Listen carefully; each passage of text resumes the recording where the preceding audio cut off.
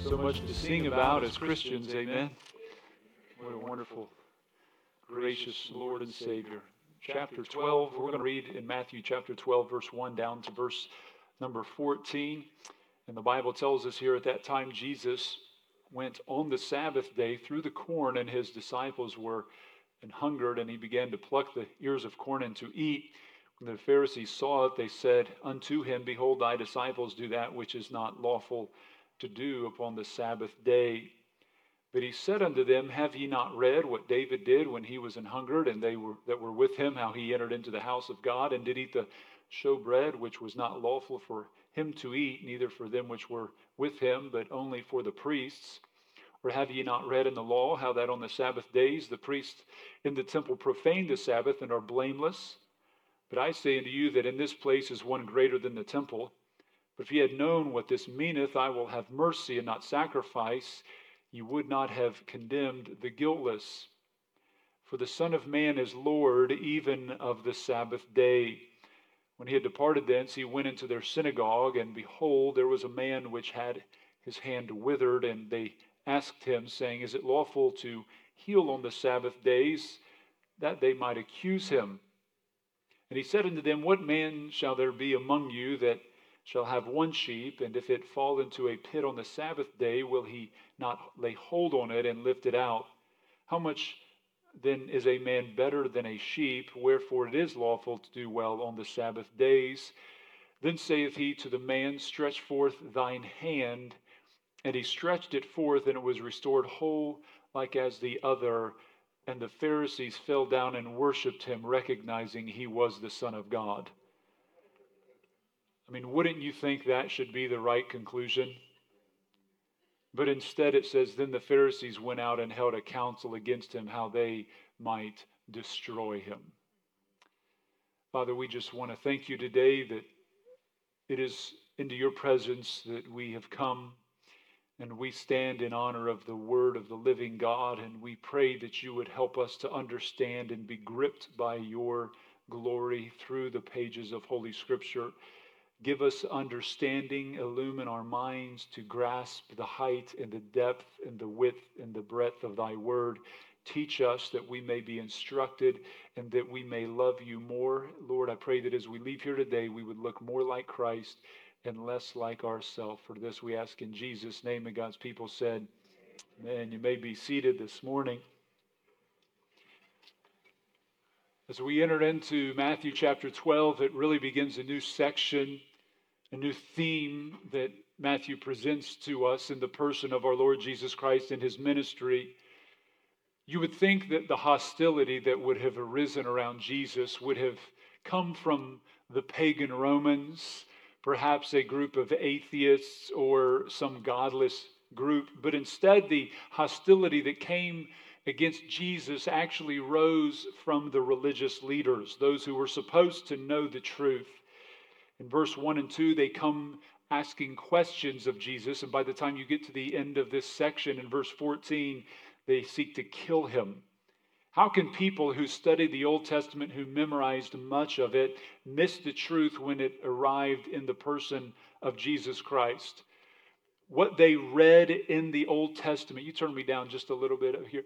When what they read in the Scriptures about Jesus Christ in text was embodied in the person of Jesus Christ. In other words, the Word was made flesh and dwelt among us. When they saw Christ, they saw what Scripture declared in a body. How could they not understand it? How could they not see that? How did they miss it? And really the cause of their spiritual blindness and understanding was due to their pride and their self-righteousness that had stirred up inside of Judaism in that day. Their religion had turned into perversion of the truth because of pride. Now, what religion is not man's valiant attempt to seek after God. Religion is not an honorable thing. Rather, it is a system that men create in order to make themselves acceptable to God. Religion is ultimately man-centered, where biblical Christianity is Christ-centered. And religion will make you think better of yourself. Biblical Christianity will make you think less of yourself and more of Christ.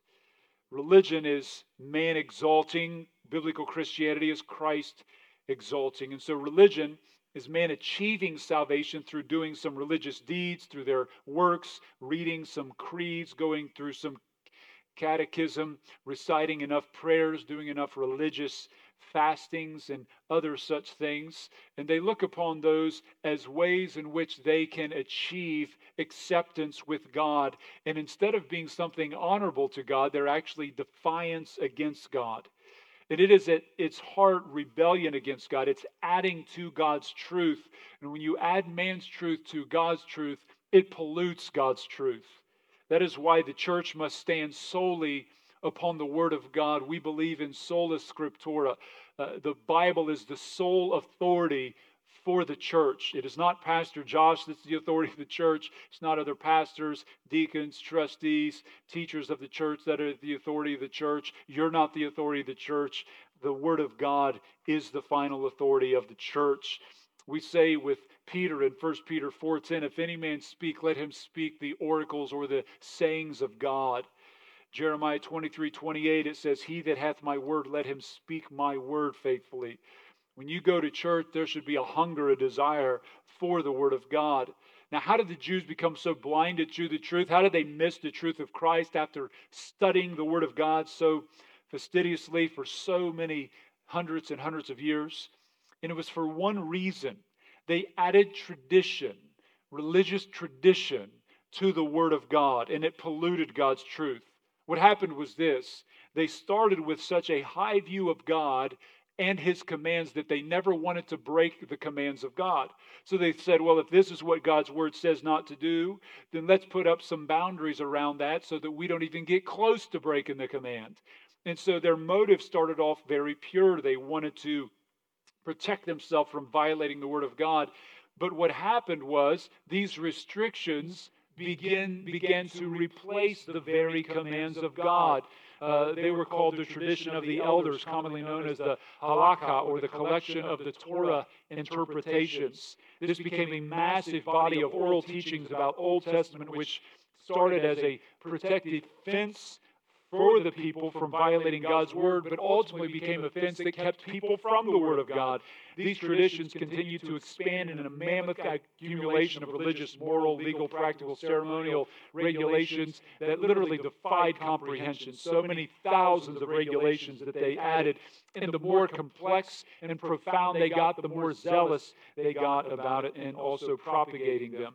Their motive may have been pure at first, but over time, traditions of men corrupted the Word of God. And you need to always know this. Whenever men add something to the Scriptures, it always begins to not only pollute the Scriptures to the people, but that tradition, that man-made restriction, always usurps the Scriptures, no matter what the group says. That's the stuff they focus on. That's the stuff they promote. That's what they are defined by. People that are in religious systems are deceived into voted into those systems. This is exactly what you see in this passage before us. They were so passionate about the religious beliefs. They were so passionate about their traditions that they could not see the truth when it was staring them in the face. And Jesus responds to them by asking them 3 different times. Verse 3, have you not read? Verse 5, have you not read? Verse 7, he quotes Hosea. He kept pointing them to the Scripture, showing them that the foundation and the litmus test by which everything must be weighed is the Word of God. You don't base truth on what the church says, you base it on what God says. In life, I've spoken to those in these religious systems, and it shocks me. It just is profound how I can show someone from the Word of God this is true, and they will walk away rejecting the clear teaching of the Bible based on what they have been told by that system. Instead of holding to the Word, they reject the Word that they might hold to their system. And there are some of you who've come to Lighthouse, and you have struggled with certain things. because you came out of a religious system that did certain things a certain way. Now, you couldn't go to the Bible and show me verses on those things, but you just know that that's how it was always done. And so, because there's things that are different, it's hard, and people struggle to overcome some of that. I've seen people get saved out of certain works-based systems, and they just struggle to break away from things that were felt binding to them. Maybe a Seventh-day Adventist group, or a Catholic, or Orthodox church, or maybe a Church of Christ was taking the Lord's Supper every week. Things that were being taught to them, things that they were doing that the Bible doesn't specifically command, but it's a tradition that was placed upon them, and they struggle to get away from that. Now, for people in these systems, you have to unwind all the external stuff and deconstruct their faith before they really can understand the gospel. I have found it easier to lead an atheist to Christ than someone steeped in religion. They're so blinded, it just takes me hours and hours and hours.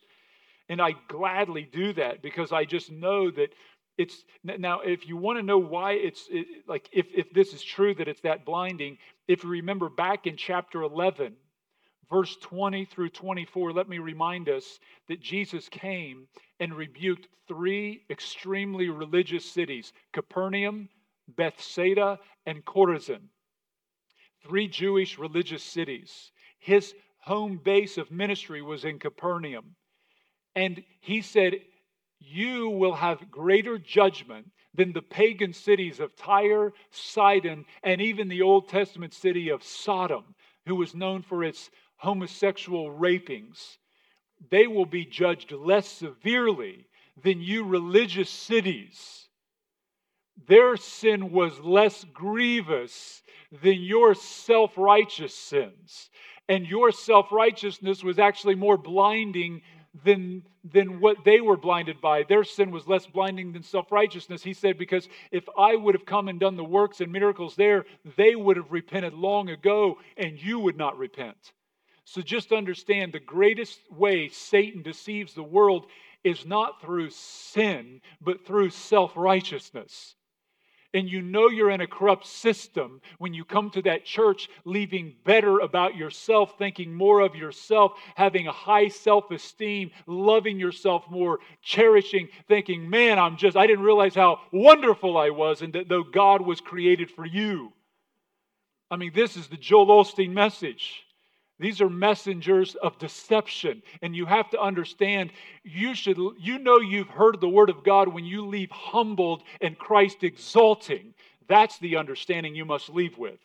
It's not that God was created for me, I was created for Him. Jesus said, after you've served God, you should say, I am an unworthy servant, I've only done what I was supposed to do. We are His joyful servants, amen? So just understand that's the biblical understanding. Now, there are 2 incidences in the passage before us today. One is in verse 1 through 9, the other, verse 1 through 8, the other is verse 9 through 14. And in both of these, you will see Jesus elevating the Scripture, and you will see the religious groups elevating their tradition. And it comes down to what truth is based upon. I read this week in a Catholic Answers website. I've spent a lot of time studying other religions through the years, and I say this humbly, but I probably know more about Catholicism than 99% of Catholics in this city. Catholics are not an enemy of mine, but many of them are great evangelistic opportunities. There's a lot of things that they...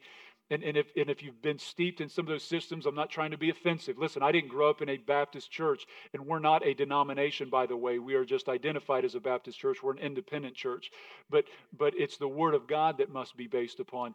And inside of that system, they don't believe the Bible is the sole authority for faith and practice. They don't believe in what we refer to as sola scriptura, Scripture alone, and we're going to look at that as we jump into some things today. So the first thing I want to show you today is the conflict. These 2 conflicts are both violations of the Jewish Sabbath day regulation. Let me talk about the Sabbath for a minute, because Jesus becomes very offensive to them, and really intentionally. Jesus does some things intentionally on the Sabbath day to expose them. in their error. Now, where did the Sabbath come from? Genesis 2, verse 3 says, "And God blessed the seventh day and sanctified it, because that in it he had," and the word is Shabbath. He rested. It's the where we get the word Sabbath from all of his work which he created and made. So God blessed the seventh day. The word seven actually is a Hebrew word, Sheba. It's the root for Shabbat or Shabbath, and it means to be full, satisfied, good, and perfect, like nothing could be added to or taken away without diminishing it. So on the Sheba, on the fulfilled and everything is what it needed to be day, Jesus Shabbath, or he rested. Now, God didn't rest because like he was worn out. The Lord didn't work up a sweat and say, I need to take a day off here. He's getting a little carried away. No, he created a day of rest to benefit us. And the reason we have a 7-day week is because God created that. It's not in Hinduism, Buddhism, Islam. That's in biblical Christianity. That's where the 7-day week was created. And if there is no God and there is no Bible, there would never have been a 7-day week. We'd have created a 10-day week. We'd have gone through the moon cycle around the earth, and we'd have said, okay, 30 days or so. We'd have done 10-day weeks, maybe had 2 or 3 days off, and cycled it that way. We would not have done this. And so God defines it this way because this was his intention. Now, the Sabbath was not instituted as a day of worship in Genesis. It wasn't until Exodus 16 that the Sabbath was instituted. Abraham, Isaac, Jacob, Joseph, none of them are recorded to have observed anything with the Sabbath day. The Sabbath, by the way, is not Sunday. The Sabbath was on Saturday. So it was instituted in the Ten Commandments in Exodus 20. So God had created it to be a blessing to man, according to Mark 2, verse 27. But by the time Jesus came, the Sabbath was not a day of rest. It had accumulated so many traditions of men and man-made rules and restrictions that it became the most exhausting day of the week by far. The Sabbath rules were so enormous that the Jewish Talmud, which is the writings of the rabbis, was about 6,200 pages long. It had 24 chapters contained in it that dealt just with the exhaustive amount of regulations dealing with the Sabbath. Now, it took a rabbi, a learned rabbi, 2.5 years just to study one of the chapters. It would have taken 60 years for them to have studied all 24 chapters. That's how immense this thing was. It was impossible. People didn't even know what all the restrictions were, so you violated them all the time. By the way, that's why Jesus said in the end of chapter 11, "Come unto me, all ye that labor," being crushed under these man-made rituals and systems. Now, the religious leaders added all of these, and let me give you some examples of what the Jews in that day were feeling pressed down by. Now, in those days, you could not light a candle on the Sabbath day. Like the Sabbath started on Friday night, went through Saturday. So when the dawn, Friday at sundown, you could not blow out a candle and you could not light a candle. So you had to make sure the candles were all lit by the time you wanted them to be lit before Sabbath started. For that reason, even today, Orthodox Jews will have lights set on timers because they're not allowed to turn them on and off. It was unlawful to move furniture on the Sabbath. You could move a ladder, though, up to 4 steps only. It was unlawful to wear any jewelry or ornaments on the Sabbath, since that could be construed as bearing a burden. They didn't have a lot of medicines in those days, but basically when a person became ill with a sore throat or a cold, they would gargle with vinegar. Was one of the remedies they had, but because they saw gargling as work, you weren't allowed to gargle it, but you could swallow the vinegar. Gargling was prohibited on the Sabbath. A woman could not look in the mirror on the Sabbath day, because if she looked in the mirror, according to the regulations, she may see a white hair, be inclined to pull that out, and therefore that would be work, and so she could not look in a mirror. It was fine to spit on a rock on the Sabbath, but if you spit in the mud, that could turn into mortar or dirt, and that would be considered work, and so that was a violation. Eating restrictions were among the most detailed and extensive. You could eat nothing larger than an olive, and even if you tasted half of an olive and it was rotten and so you spit it out, that was considered eating as far as the allowance was concerned, so you could only eat another half olive for the day. Clothes could not be examined by shaking them out, because you might find an insect and it could have killed the insect by shaking them, and so that would be considered work. Throwing an object in the air with one hand was permitted, but you could not You could catch it in the same hand, but if you caught it in another hand, that was a labor, and so that was considered work. Jews could not pull off a handful of grain to eat on the Sabbath unless he was starving, which was very difficult to prove because how do you know if somebody's actually starving? That opinion could differ. And so the list goes on and on and on. It's just thousands and thousands of these kind of restrictions. It was so exhausting, and sometimes these restrictions became dangerous for the Jews. For example, in the book of First Maccabees, chapter 2, verse 31 through 38, it records how Antiochus Epiphanes, that vile, wicked man back in the day, led the Greek army purposefully and attacked the Jews on the Sabbath because they knew the Jews would not defend themselves. And in one of these battles, they killed over 1,000 Jews simply because the Jews wouldn't do anything. Pompey later did the same thing as recorded by Josephus in his Antiquities in the first century. It is also interesting that on October 7th, Hamas purposefully attacked Israel on the Sabbath because they knew the Orthodox Jews would not have their electronics on. So when they attacked, the communications were down by many of the Jews. Now, in the midst of hundreds and hundreds of these rules, Jesus is walking through the field, picking some corn and grain, rubbing it in their hands with his disciples, and they're eating. And these guys are having a frenzy over it. How dare you do this? They can't believe what they see. Now the question is Jesus violating the Bible? Deuteronomy chapter 23, 25. And what I find interesting, I've seen atheists and agnostics post stuff through the years and say stuff like this. See, Jesus is stealing. He's stealing from people. And it's like they speak about things. They must have Googled something and read something that they don't understand. Deuteronomy 23, 25 says this. When thou comest into the standing corn of thy neighbor, then thou mayest pluck the ears with thine hand, but thou shalt not move a sickle unto thy neighbor's standing corn. What he's saying is God made provision so that those that were journeying, those that were traveling, those that were poor would be able to glean from the edges of the crops. Not a sickle, which means you can't like bring a basket and be like, let's load up on this, bring it home. What it was you could take enough to where you would satisfy your hunger. You could take a piece of corn and eat that and satisfy. It was a way of provision, a way of graciousness. And God promised, you be gracious to them and I will provide for you. Right? So Jesus was doing what the Bible gave allowance for. He was not violating Scripture. I think Spurgeon had an interesting thought on this. He says, Jesus fed 5,000 with 5 loaves and 2 fishes, but instead of providing a meal for the disciples, they were as poor people. They ate like poor people. They walked through and did what those impoverished would do. And instead of saying, Jesus, could you just make us a nice steak over here? He easily could have done that, but instead, our Lord is so humble, isn't he? And so Jesus' violation of their Sabbath regulation put them into a frenzy. But you need to know Jesus did not come to break the law, but to fulfill it. In Matthew 5:17, he said this, think not that I am come to destroy the law or the prophets. I came not to destroy it, but to fulfill it. And so, secondly, let's look at the clarity.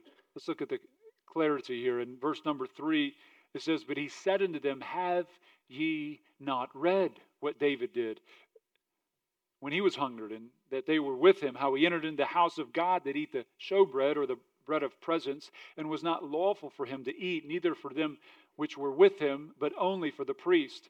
Now, what does Jesus' response in verse 3 and 5 tell us about Jesus? Notice again in verse 3, have you not read? Verse 5, or have you not read in the law?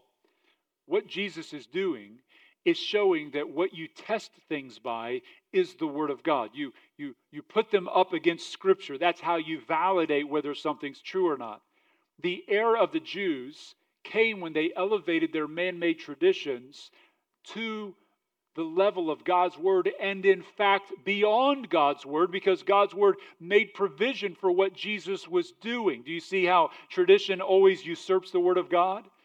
And listen, the reason we don't add man-made tradition to the Word of God, because you can't improve on the Word. If it can be improved upon, then add something to it. But any additions always subtract. So dangerous. The error of the Jews came when they did that. As I said earlier, we believe in sola scriptura, which means Scripture alone is authoritative for faith and practice for the Christian and the church. I agree with the Westminster Confession of Faith when over 150 theologians came together and wrote the following. The whole counsel, quote, the whole counsel of God concerning all things necessary for his own glory, man's salvation, faith, and life is either expressly set down in Scripture or by good and necessary consequence may be deduced from Scripture, unto which nothing at any time is to be added, whether by a new revelation of the Spirit or traditions of men. We believe that. It's exactly true. But that goes against both Orthodox churches and Catholic teachings. They reject sola scriptura. They believe this is at the very heart of why churches like ours are wrong. They would totally be against that. They believe that tradition and papal decrees are at equal level with Scripture. Now, does the New Testament elevate tradition to be on par with Scripture? Because if you were in one of those systems in the past, you would ask, why did we do some of those things? And why is there a difference? Why are there prayers to Mary? Why are there prayers for the dead? Where's the teaching of purgatory found? It's not found in the Apocrypha. I know they try to pull it out of 1 Corinthians 3. It has no dealing with that. Where are these? Just a list of other things. Why do we have images on the wall and people in those groups and they pray with these images? Why do they do all these different things that you don't find in churches like this? You don't go to the Bible and find that stuff. You go to church tradition and find that stuff. That's where that's found. Now, my question is this: does the New Testament elevate tradition to be on par with Scripture? Because all you have to do is go to the Bible and say, what did Jesus do? Did he elevate? Because they had here's the thing.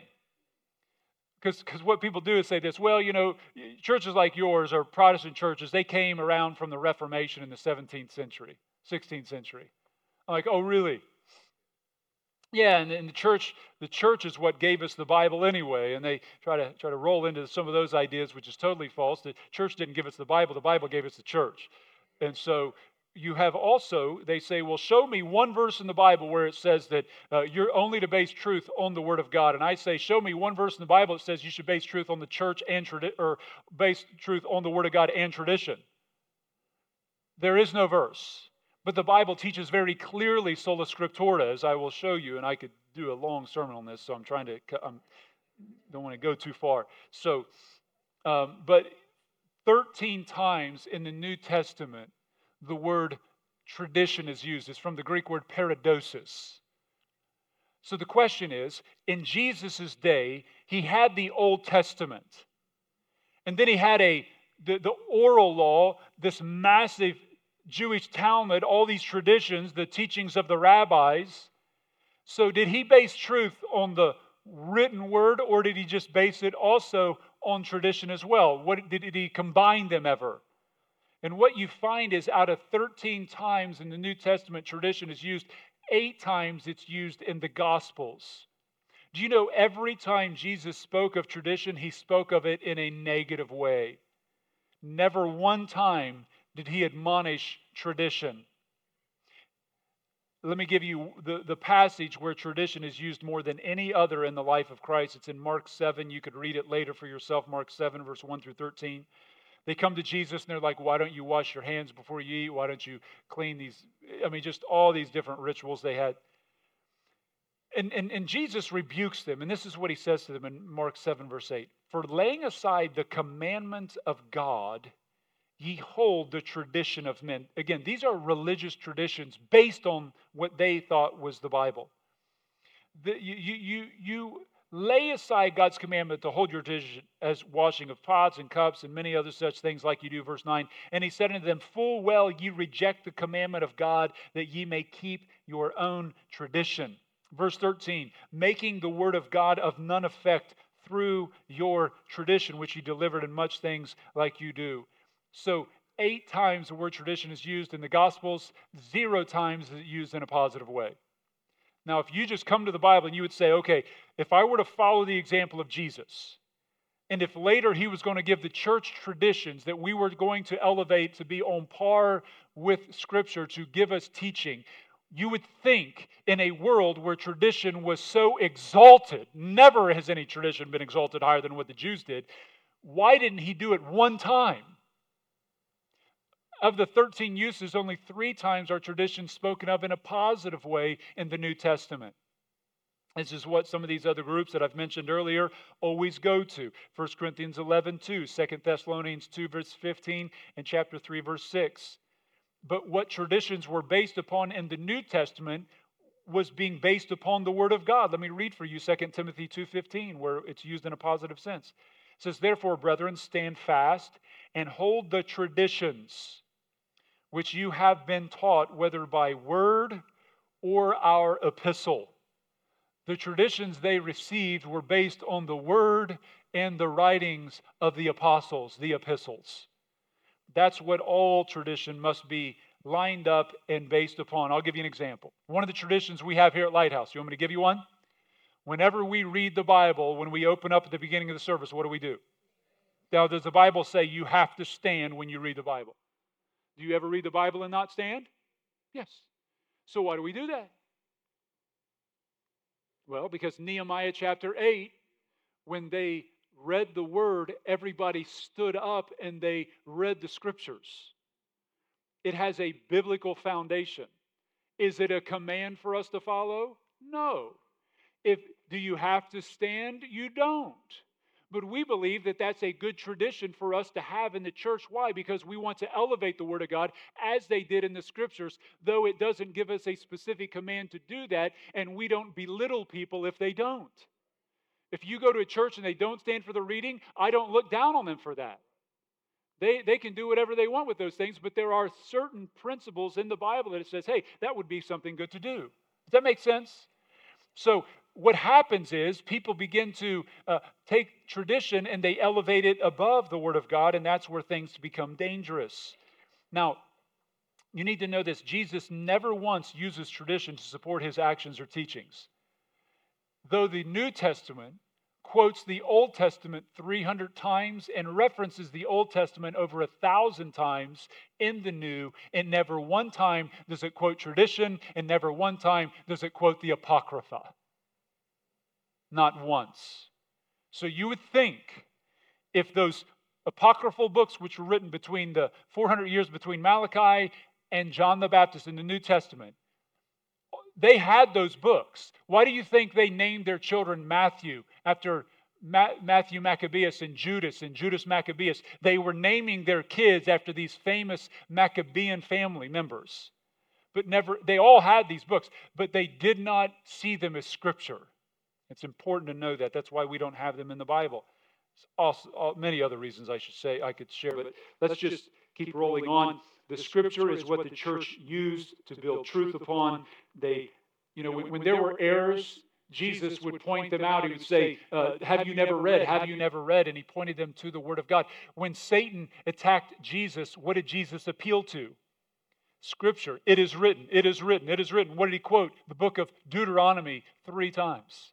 When he was rebuking the scribes, he says, the Sadducees, he says, you do err not knowing the Scriptures nor the power of God. When he rose from the dead and he was on the road to Emmaus and they were like, we just don't understand. He says, don't you know what was said in the prophets? And beginning at Moses and in all the prophets, he expounded them in all the Scriptures, the things concerning himself. He just went to the Scriptures. What should we do then? We must go to the Scriptures. You see? This is essential because as I was reading this week where the Catholic apologist said the difference between churches like ours and the Catholic Church and others in those systems is it comes down to sola scriptura, which they reject and where we accept. So if you believe the Word of God is to be the final authority for all faith and practice, then come to a church like this. If you don't, this probably isn't a church for you. If you believe man-made traditions should be on equal par of papal decrees, things like that, this probably isn't the church for you. But we will not differ. We will not move away from that position. We are rock solid there. And if we ever leave that place, then we've left our rock. Now, Jesus, in response to the Jews' question, responds by asking them if they ever read what David did. Of course they've read this, and so it was kind of a rebuke to them by asking them that. And he refers to a story in 1 Samuel chapter number 21, verse 1 through 6. When David and his men were fleeing from Saul, they were hungry. They came to the priest Ahimelech, and they said, "Do you have anything to eat?" And he says, "The only provision we have is the showbread." It was the bread of presence. Now, there was a Holy of Holies where the temple or God's mercy seat was, and then outside of that was the holy place, and they had like the candle there, and they also had the bread they would bring in, and these loaves of bread they would make every day. And it was also a provision for the priest. They would present it to the Lord, but it was something for the priests so that they would have provision to eat as well. And so it was confined to them. But Ahimelech, according to 1 Samuel 22, verse 10, inquired of the Lord for him and ends up giving him these victuals, these provisions. And so Ahimelech, listen, came to understand that the preservation of David's life and the men in David's life was more important than ceremonial regulations concerning consecrated bread. In short, the priest discerned the spirit of the law and not simply the letter of the law. You find this in the Bible, don't you? It was never God's intention for people to get divorced. But he gave a bill of divorcement. You know why there was never a writing of divorcement God originally designed? Because in the New Testament, the only opportunity to get a divorce is if somebody committed adultery continually. But you know what happened to an adulterer in the Jewish culture back in the Old Testament? They killed him. So then you're a widow or a widower, right? And then you'd have free to remarry. So there was never divorce because he just killed him. Does that make sense? Did you know that? Some of y'all are like, man, that should have happened. Should have happened. Right? Now, but God's gracious. So God says that's what should be applied, but God was merciful and he let people live. So then they gave a writing of divorcement so that a person in a relationship like that would not be abused by somebody being continually unfaithful. And God has called us to peace and not to be in division. And then in the New Testament, he even gave another provision. He said, if you're married to an unbeliever and they want to depart, let them depart. You're free. You're free to be divorced. If you're married to an unbeliever and they want out of the marriage, you're free to let them go. And then if you're free to let them go, you're free to remarry. God's called you to peace. Moses took it a step further, not only adultery, but he gave also for uncleanness. So he extended even further. And what you find was God had a law, but he also gave provision. And this is where like legalistic people that don't understand the spirit of the law or even the Bible itself, I've even heard people who were in abusive relationships where some pastor or some person, some believer said, you need to stay in that relationship. No, you don't. Get away from that person. It doesn't mean immediate divorce, but it means separation for at least that, right? And if it is abusive, and if it is wrong, then there needs to be provision to be able to separate from that situation. God has called us to peace and not to ever be in some kind of abusive situation. So there is the letter of the law, but there's also the spirit of the law because sin is stupid. Because sin messes everything up, doesn't it? You ever get in a situation, for example, I've had people come to our church over the years. I'm digressing from this. So people are like, oh, you can only remarry here, you can do this here. And okay, so what happens? What happens? And they say, if you ever get a divorce, you can never remarry. Only if they were unfaithful for a long period of time, and that's the only reason. And they don't understand the other provision in 1 Corinthians 7 and Moses' provision and so forth. So I'll have somebody sometimes come to Lighthouse, and they'll have 3 kids. They've been living together for 15 years. They get saved in our church, and they're like, Pastor, we were married before, and we got out of those relationships, and we really didn't have a biblical grounds for that. We realize that now. We have 3 kids. Does God want us to split our family apart now? So what's God's plan? Is it for them to come to Lighthouse, get saved, and now their family gets torn apart? Is that the biblical plan? No. The biblical plan is you've already sinned. You messed that up. But you know what? God's merciful, and he's gracious, and you're not committing continual adultery. Because when you get married, you guys are married. And when if you've been divorced, you're not still married to that person. That divorce is final. That marriage is finalized. Period. You're not married to them anymore biblically at all. It is a definitive thing when somebody gets married, and it's a definitive thing when they get divorced. And so if those people get saved, they get right with God, then we see them get married and take the right step. And the question is, okay, you've made a mess of your life up to this point. Now what does God want you to do? He wants you to put God first, honor Him. You've made a commitment to this person. You've been together, and you are parents of these children now. Now put God first place and do what's right now. Does that make sense? And that's what the Bible teaches. Now you have some people that get so legalistic in a system. Tell me where God ever told Moses to give him a bill of divorcement. Right?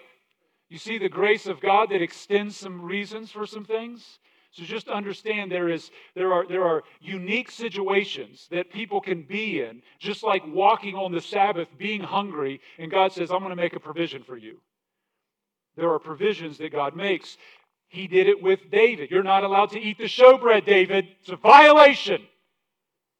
Yeah, but you eating and being sustained is more important than some regulation. God is merciful. Anybody thankful God's more merciful than we are?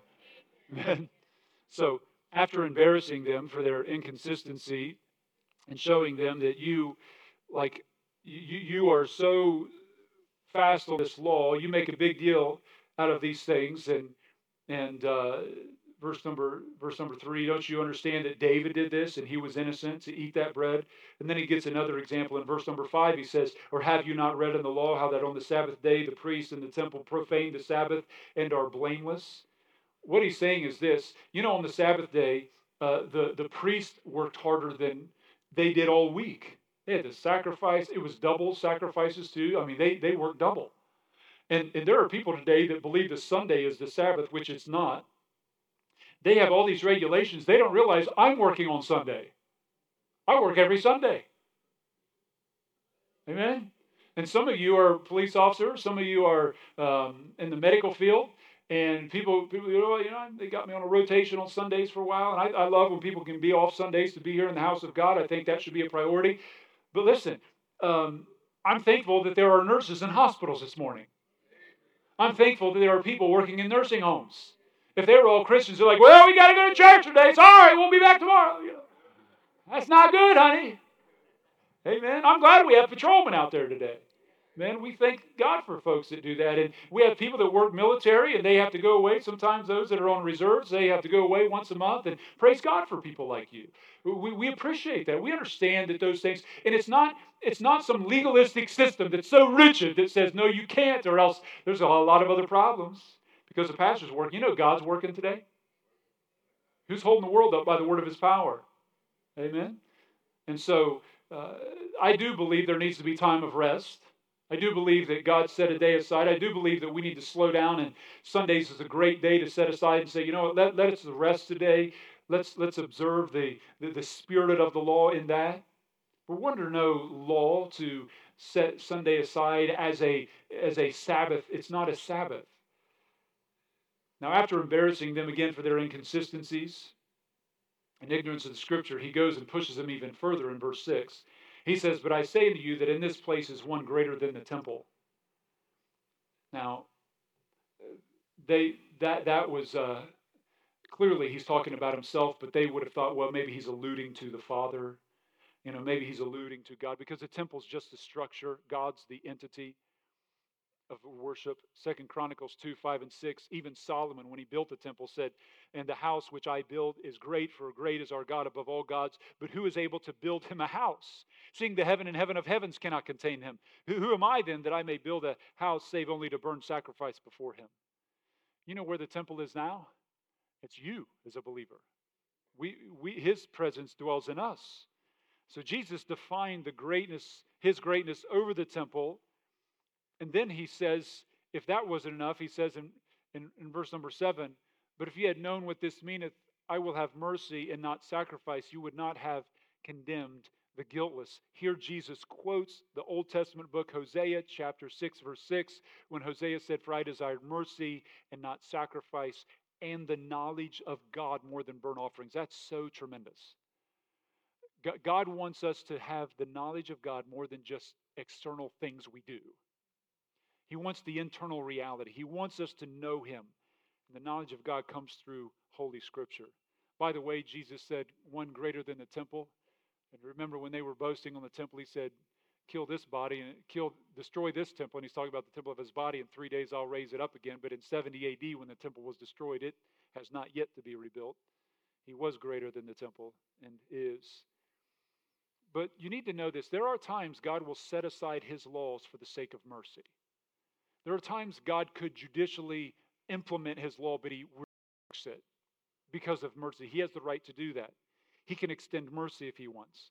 He did that with Adam and Eve, right? They should have died when they ate the fruit of the tree. They died spiritually, but physically He let them live on for hundreds of years longer.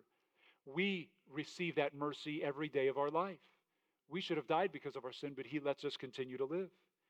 That's what Jesus said when He said, God sent not His Son into the world to destroy the world, but that the world through Him might be saved. But God's mercy that holds it back. But the self-righteous legalists could not understand mercy. They were so blinded by their pride. And mercy is the idea of having pity on one. It's kindness and goodwill toward others. It feels it when somebody else is hurting. It's like the Good Samaritan that sees the man suffering. You enter into their suffering. You want to help them. You know, and I think about the Lord's miracles when you study the life of Christ. There are so many kind of miracles He could have done to authenticate Himself, but He kept doing miracles that benefited people. Like He would feed them, He would heal them. He didn't have to do that, but He did things that were physically restoring and gracious. Aren't you thankful for such a compassionate God? So Jesus is rebuking them for their lack of seeing the needs of others. And then He rebukes them for their lack of understanding. He says in verse 7, if you knew what this meaneth, I will have mercy and not sacrifice, you would not have condemned the goats.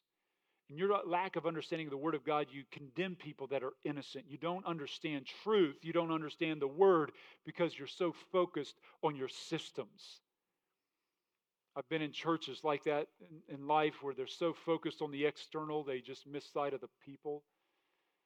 Matthew 12, verse 8, He goes on. He says, for the Son of Man is Lord even of the Sabbath day. If verse number 6 was vague, verse 8 was like no longer vague. I mean, He says, one greater than the temple's here. And they're thinking He must be talking about Yeshua. And He says, the Son of Man. The Son of Man is a messianic title from the book of Daniel, speaking of the coming Christ, the Messiah. And He says, the Son of Man is Lord even of the Sabbath day. I mean, that is mic drop walking off the scene, and they are just stunned. It is shocking to me that verse 9 does not say, and they picked up stones to kill Him. I mean, that was so offensive, but it was so true. It was the perfect thing to say, as He always said the perfect thing. And so today, I think it's important for me to mention this. Christians are not under the Sabbath day regulations. I know Kettering Hospital is a great hospital, so thankful for their hospital, but it's a Seventh-day Adventist hospital, and there are those who hold to very rigid restrictions about the Sabbath day. Let me just mention, Sunday is not the Sabbath. Colossians 2:16, Paul writes about this. He says, let no man therefore judge you in meat or in drink or in respect of a holy day or of a new moon or of the Sabbath days, which are a shadow of things to come, but the body is of Christ. We're not in the shadow of the Old Testament anymore. We're in the image of the new covenant with Christ. He is our rest, according to Hebrews chapter 3 and verse 4. We have entered into Christ. Romans 14, verse 5, Paul is writing because there were a lot of Jews that were struggling. So if you've come out of a system like that I've mentioned before, you know what it's like. You come and if things are not done the same way, you're used to taking the Lord's Supper every week, you're used to doing certain things, and it's like, people struggle with any type of things that are different. So the Jews were like, this was very hard. And he tells them in Romans 14, verse 5, he says, one man esteems one day above another, and another esteems every day alike, because there were Jews like, hey, we have to worship on Saturday too, and but the Sunday's the Lord's day, and all these things were struggling. He said, let every man be fully persuaded in his own mind.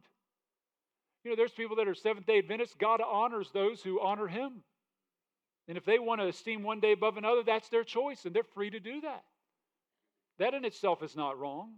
But it's wrong when you take your preference and create a doctrine that is forced upon other people now. Does that make sense? If you have a preference that you feel very convicted about, honor God with that. He'll bless you for those convictions. The problem is when you place your convictions as standards that now everybody else has to live by. I'll give you an example. Like, we're a Baptist church, but like I said earlier, we're not a denomination. We're an independent church. I'm a biblicist over a Baptist all day long, 10 out of 10. We are a Bible church. You could name Lighthouse Bible Church, and I would be totally satisfied with that, just as really as much as Baptist. We have Baptistic doctrine, but that you need to understand that. Okay? Now, if God wanted every church to be Baptist, He would have put it in the Bible.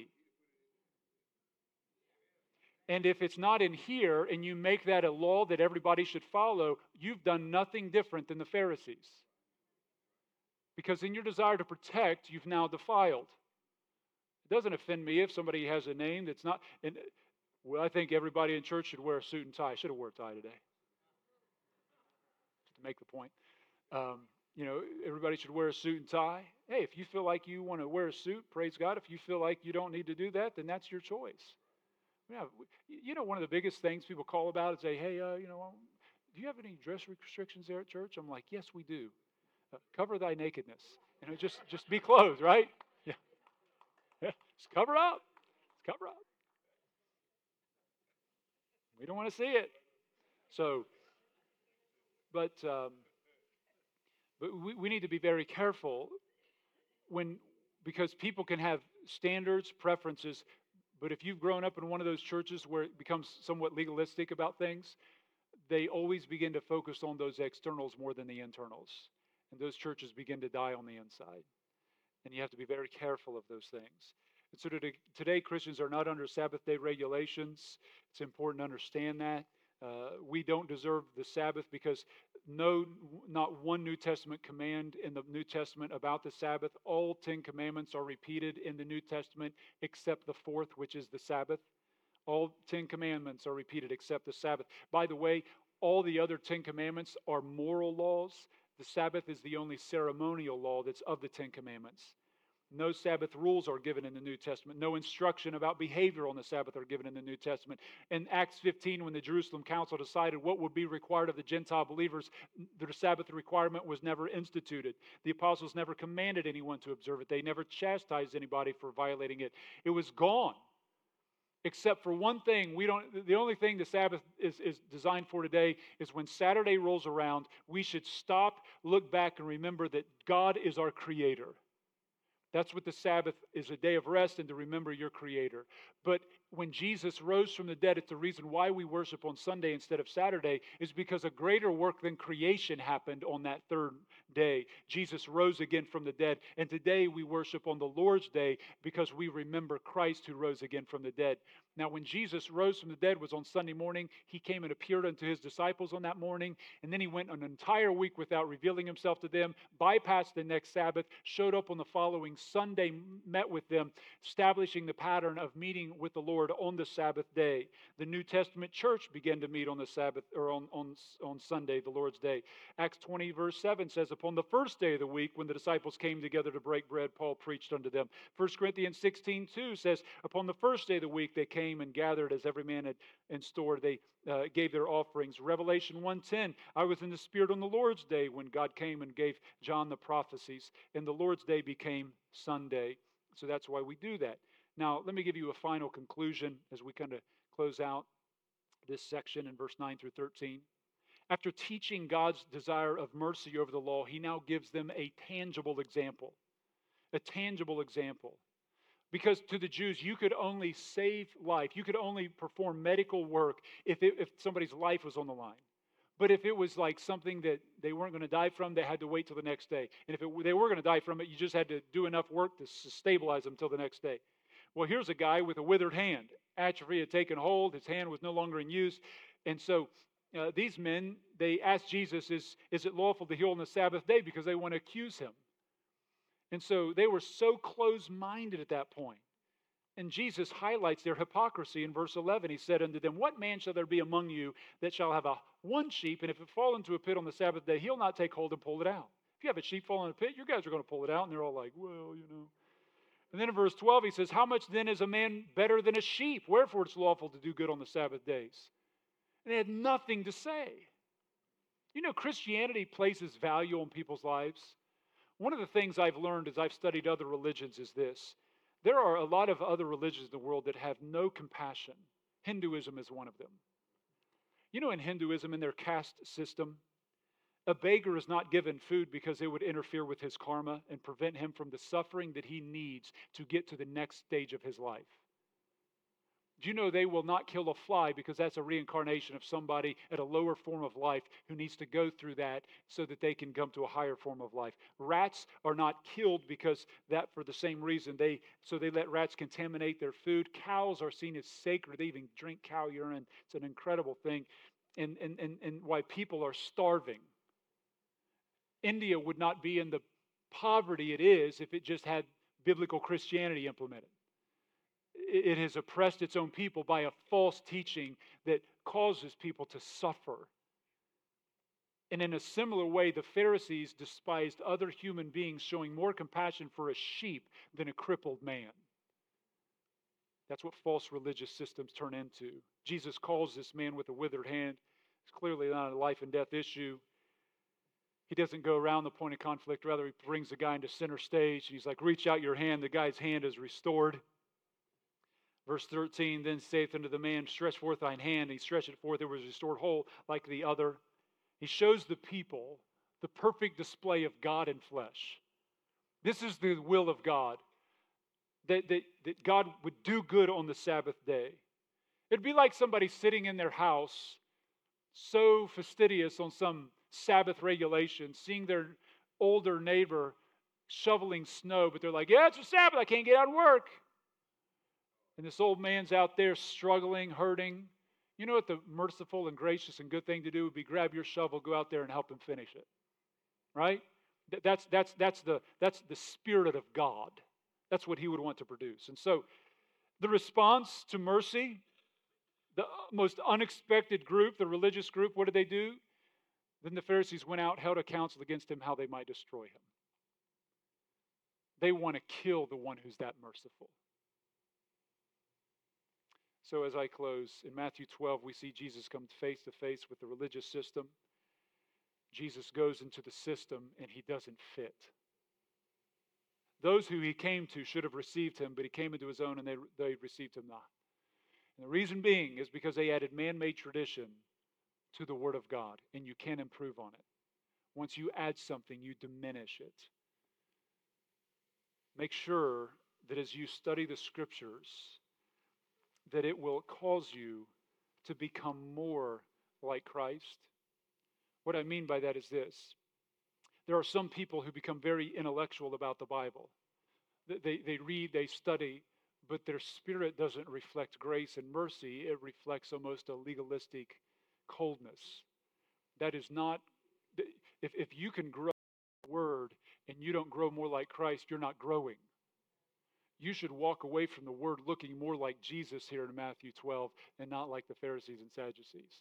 You should be a loving, gracious person, not a critical, condemning spirit and attitude of others. Does that make sense? So just evaluate that. We all have to test that. Secondly is I always know when somebody's in a system. I always know when somebody's grown up in a system. And here's the litmus test every single time. I ask people this question. I've asked this hundreds and hundreds of times throughout my life to people all over the place. I ask them this question. It always defines for me if they're in the system. I say, if you stood before God and he said, why should I let you into heaven? What would you say? Every time somebody who's been in the system will respond like this. Well, I think, I'm a pretty good person. I've, read a lot of the Bible. I've been baptized, taken the Eucharist, through catechism. And they begin to go through the things they've done. They don't bring up Jesus.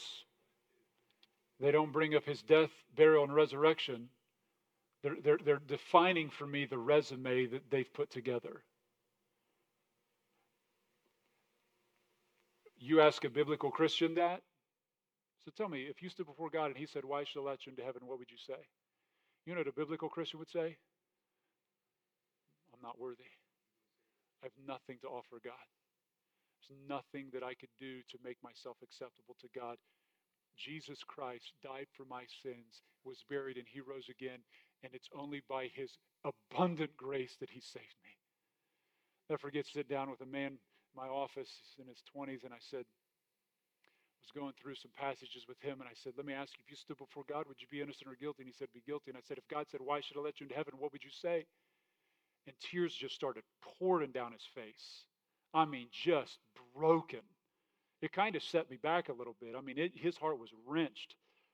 He said, you know what? I'm not worthy to be saved.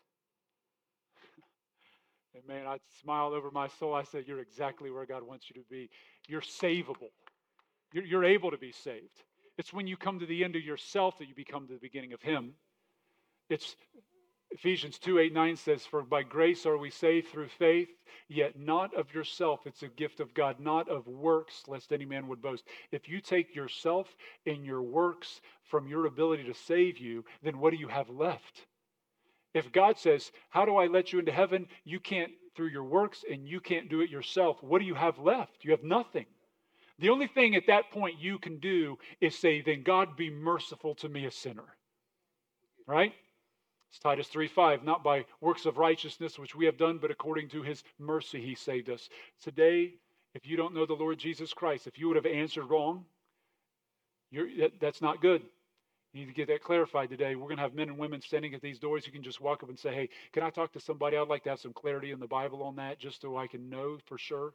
Because there's one thing you don't want to leave here today not knowing is how you're going to get to heaven. And we can show you from the Word of God, friend. I grew up all my life believing that I had no understanding. I would not have known how to answer that until I got grounded in the Word of God and knew Christ as my Savior.